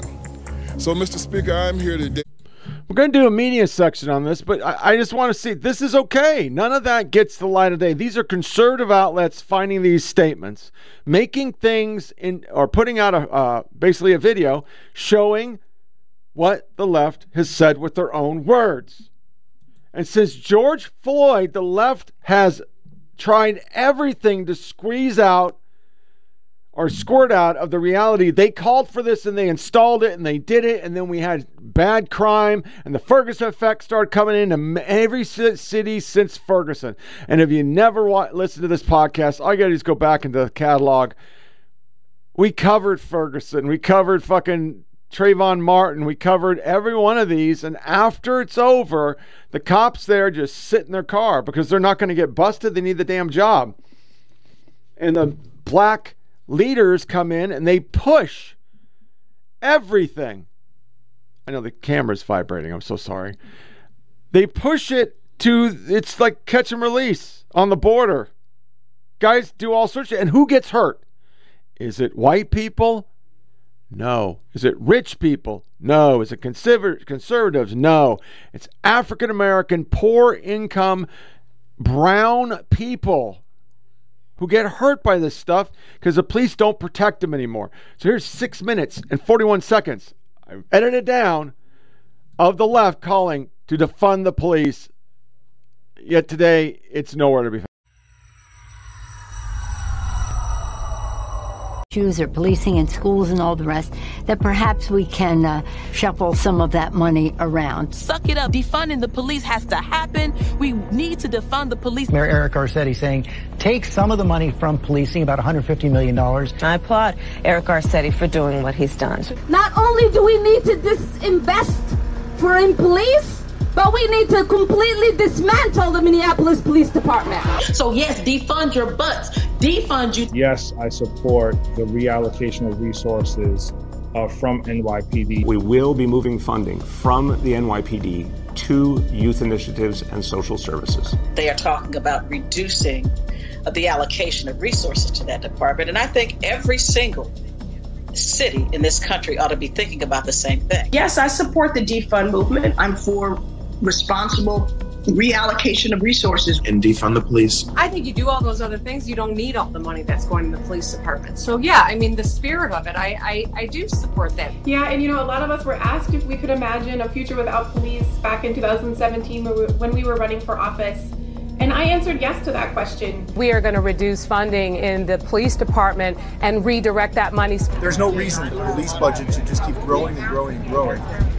They can make sensible cuts to policing. We propose to redirect over $7 million from the Police Bureau. That our city, through our city administrative officer, identified $250 million in cuts. Rashida Tlaib tweeting, no more policing, incarceration, and militarization. It can't be reformed. When they're saying defund the police, what are they saying? They're saying we want fundamental, basic change when it comes to policing. and they're right. We are reallocating funds. The police department here in Minneapolis needs to be dismantled, and we need to start anew. In some necessary cases, completely dismantling those police forces. Police departments are taking a sizable amount of the budget of a lot of municipalities and other entities. We need to look at those budgets, pull some of the money back, and invest it in other things. We are committed to shifting resources. Our calls to defund the police have been met with resistance. To stop investing so much money in this militarized police force and instead invest in the things that our community really needs. Yes, I support a radical reimagining of community safety and public safety. I do believe that we need to reallocate resources away. And will this involve cuts? Yes, of course, to every department, including the police department. And so when we dismantle it, we get rid of that cancer. When we said defund the police, the world woke up. I really love that Black Lives Matters and other protesters have put this front and center to defund. Defunding police means defunding police. If these reports are accurate, then these proposed cuts to the NYPD budget are a disingenuous illusion. This is not a victory. The freshman Democrat adding the fight to defund policing will continue. We are going to reimagine policing in New York City. I think the idea of having a police-free future is very aspirational, and I am willing to stand with community members who are asking us to think of that as the goal. Should be defunding or dismantling their police departments, such as in Minneapolis and New York. My answer is yes to that. We need to be looking at it clearly. Which means reallocating and not further investing in a carceral state. Going through a process of dismantling that institution. So defunding the police, for me, it means a reallocation of funds. Why use the word defund? Why use the word defund? And it's like, this is the word that's coming from the streets, you know? We're going to dissolve the gun violence reduction team, the school resource officer program, and the transit specialty units. You don't have one bad apple. You don't have four bad apples.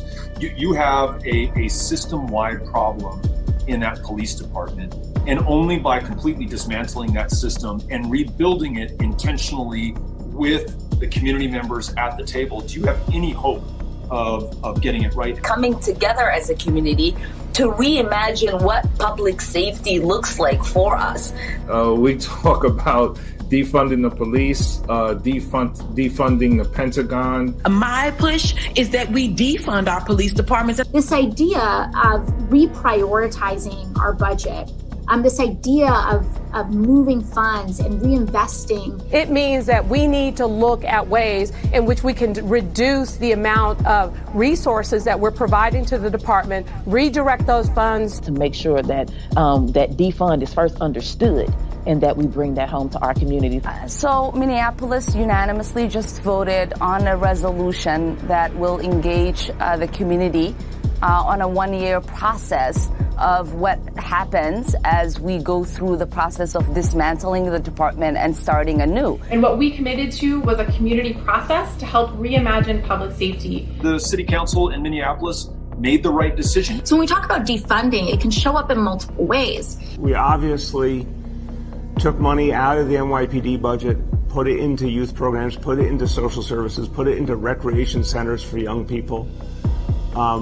That's really the right direction. I'm glad we did that. Not only do we need to defund, but we need to dismantle and start anew. Allows us to really reimagine what public safety should look like in our community. It means a dramatic reduction in the number of police in our poor communities, and particularly our poor Black and brown communities. I'm asking you to ask yourself, what are you willing to sacrifice to make sure that overfunded police departments are defunded? Our commitment is to end our city's toxic relationship with the Minneapolis Police Department, to end policing as we know it. And so what we are advocating for is a reorientation, reimagining of what public safety should be.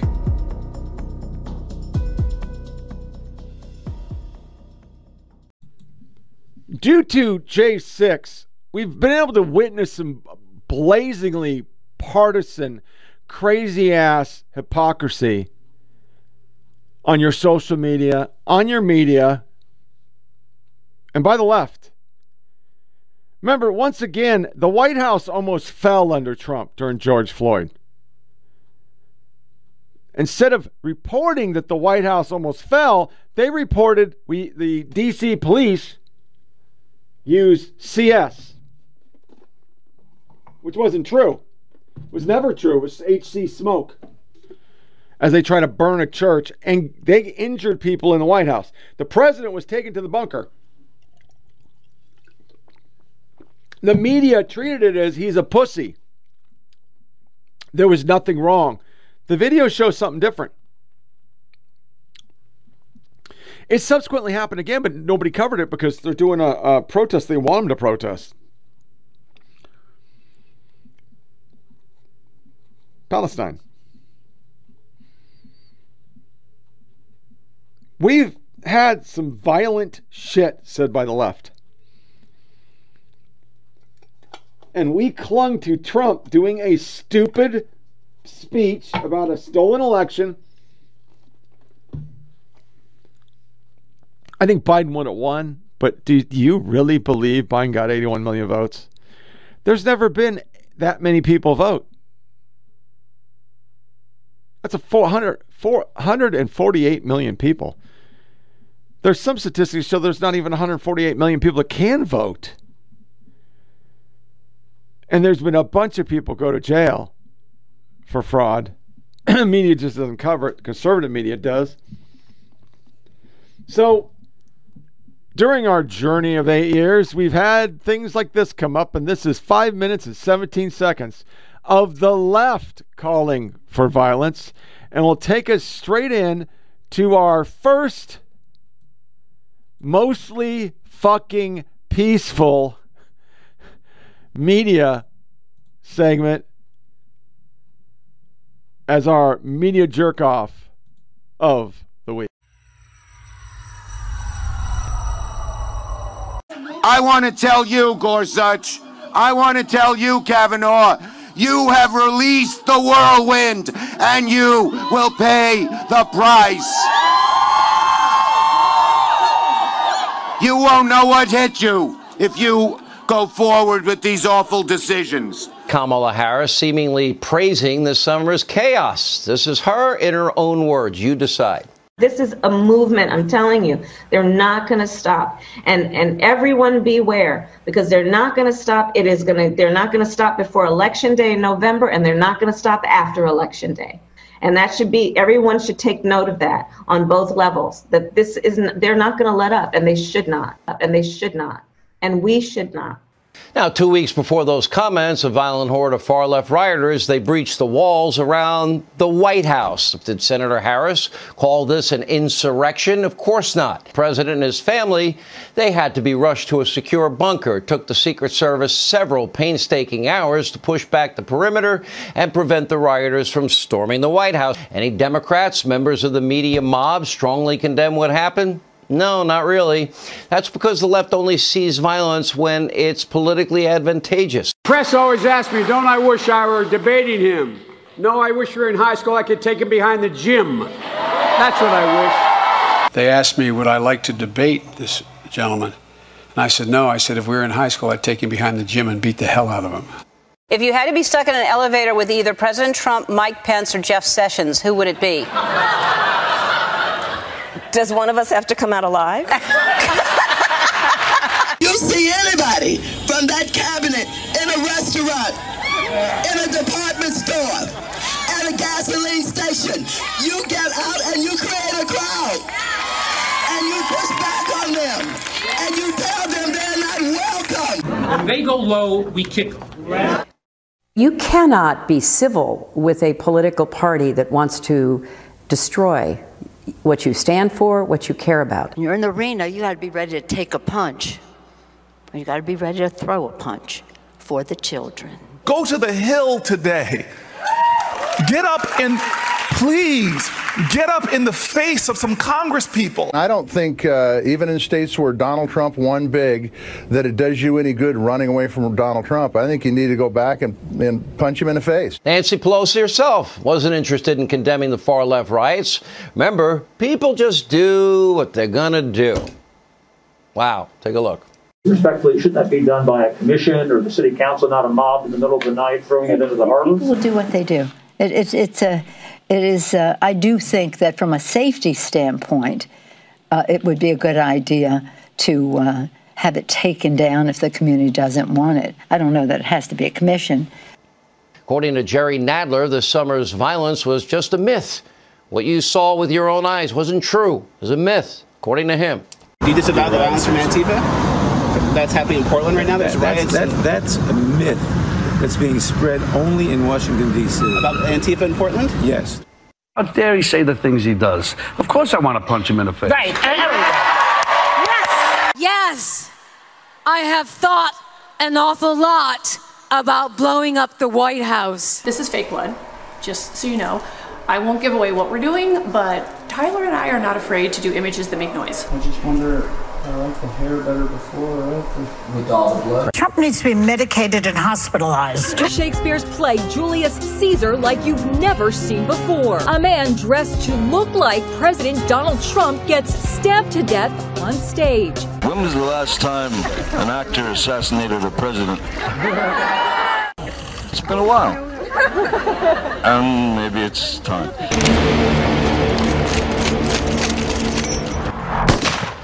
That's rapper Snoop Dogg pulling the trigger on a toy gun aimed at a clown dressed as President Donald Trump. The psychotic rage was even worse on Twitter. A few weeks ago, Deborah Messing actually hoping the president would be raped in prison. Sean, listening to all that, it just gives me this warm, fuzzy feeling and reminds me of how we're so close to unity now that Joe Biden's about to be sworn in. I don't understand why no one's calling for the impeachment of Kamala Harris. She was the one who actually raised money to get rioters and looters out of jail so they could get right back to the riot and to the looting. Isn't that an incitement of violence? And that's what they're accusing the president of. We have come to demand that Congress do the right thing and only count the electors who have been lawfully slated.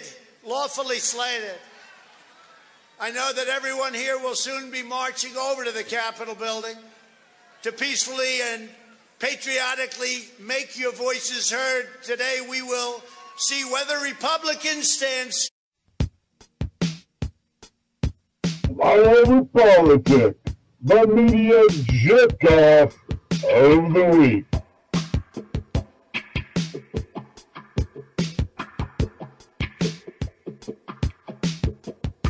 So hot. I want to be clear in how I characterize this. This is mostly a protest. It is not, generally speaking, unruly. That ain't a riot, what we're seeing right now in Minneapolis. They are strictly principled anti-fascists, and they've taken a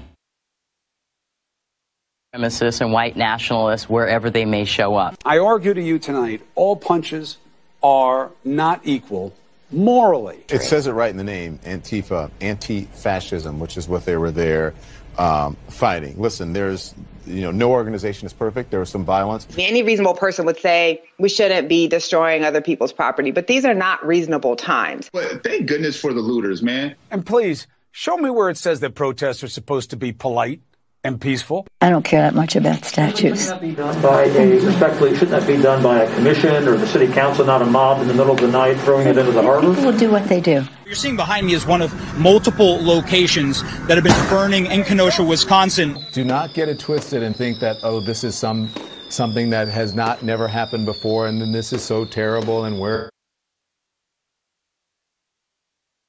People get mad and people get sick of it. People are risking COVID to explain to this country that we're fed up. Most of the major movements in American history have started at the grassroots level and at some point have turned into direct conflict with American government. So remember your history before you judge your present. Thuggishness is thuggishness wherever it comes from politically, and we... It was actually pretty fucking blazingly ignorant that guy said that. I watched it live on TV. I was watching during that time. But he actually said that. What the fucking fuck, bro? What the fucking fuck, bro? So that's one. Here's the next one of them spinning, just spinning and spinning and spinning to protect the left.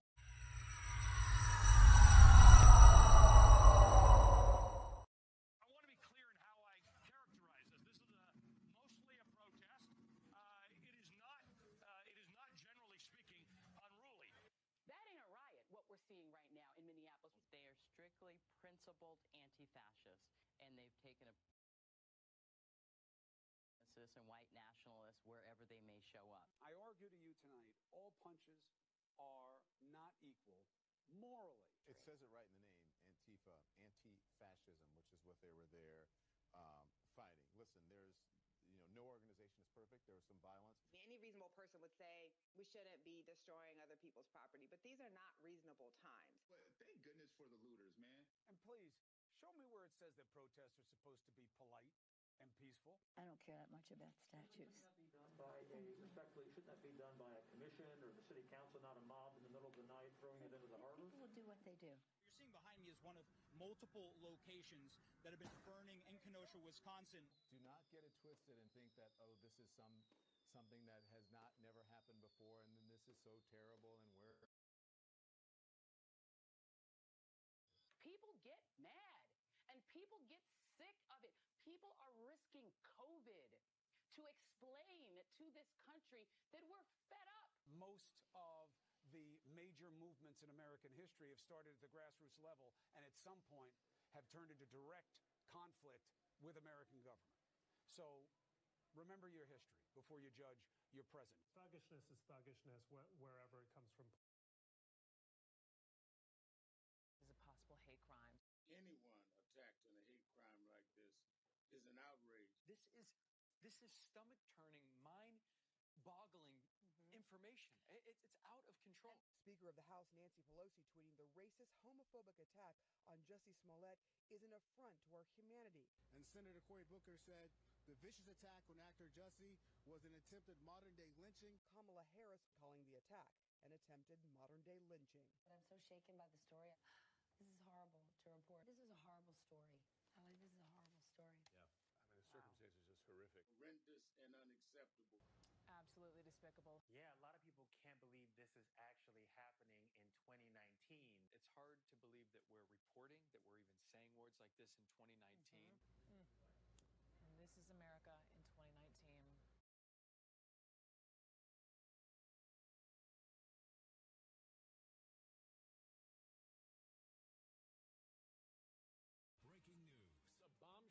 Today is a turning point. Today was historically bad for President Trump. Today was a turning point. A turning point. We're at a turning point here. The beginning of the end for the Trump presidency. We have another bombshell. Mike Pence might have to assume the office of the presidency. Rumblings of the word impeachment. Breaking news. Another bombshell out of the White House. I believe this is the beginning of the end. I do too. It's really the beginning of the end. He may be feeling the wall on him. All the walls closing in on him. The walls closing in on him. Breaking news, a new bombshell. One astrologer says this means the beginning of the end for President Donald Trump. Trump will resign. Trump is going to resign. Is this the tipping point? I know we've said it over and over. You think this is a tipping point? And over and over. This is a tipping point. And over and over. Breaking news, President Trump off the rails. It was the beginning of the end today. The beginning of the end. Breaking news tonight, new bombshell. This is the beginning of the end. The beginning of the end. The walls are closing in. The walls closing in. The walls closing in. Breaking overnight bombshell. This is a very dramatic day, and I think it might be near a tipping point. Do you think this is a tipping point?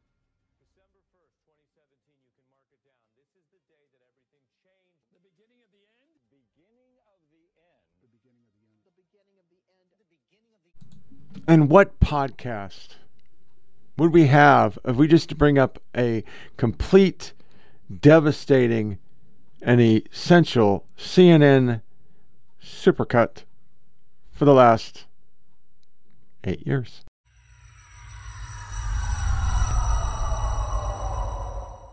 We are not fake news. We are real news. Much of the dossier has been corroborated. Some rioters were planning to murder lawmakers. What does Putin have on Trump?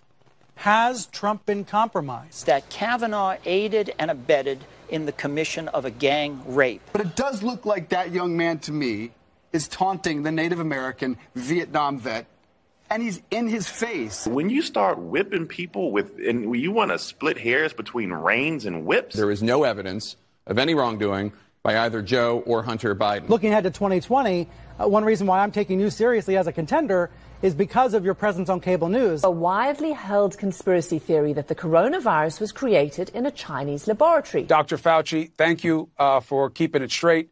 Thank you for fighting the good fight. We know the science. We know that masks work. This is now a pandemic of the unvaccinated. It is now a pandemic of choice. You can stay unvaccinated if you want, but you're not going to be able to travel to see your family. Joe Rogan, he came down with COVID. He says he's been taking the livestock dewormer ivermectin. I hope you are able to appreciate what you did in your state and what it means for the rest of the country. Disturbing video last night showed Jacob Blake, unarmed, being shot by police. Obviously, we do it overseas against our adversaries, but we don't spy on Americans. If you want to believe the NSA is reading your favorite TV star's emails, go right ahead. He claims it's true.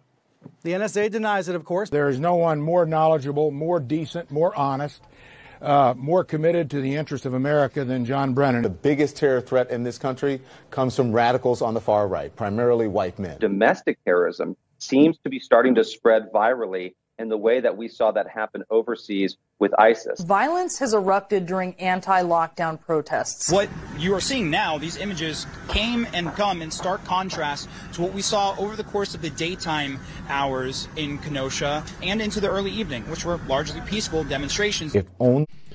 And that wraps up the 8th anniversary podcast of Flyover PolitiK podcast. Share it with family and friends. Go to Flyover PolitiK with K on SoundCloud, Rumble, 482-467. You can email the show at foppodcast@gmail.com, foppodcast@gmail.com. Our other show is Old Dude Music Review. You can find that on Flyover PolitiK on SoundCloud. See the Rumble on 553-2123. So what we're going to do for podcast to start the next 8 years, hopefully, we'll see, is 6th will be an Old Dude Music Review. 7th will be a Flyover PolitiK podcast. For those who have been with me from day one, I so appreciate you. So many people I see come up, they've been listening the whole damn time, and I really appreciate it. This has been my therapy for the last 2 years, being sick and not really having a clue on what I could do. Still on the quest to find a job. Hopefully I'll get back to work and be a little better. But thank you for participating in my passion of yelling about the media. It sure is nice to put one of these together, send it out into the world, and at least have people listen to it. So I thank you all.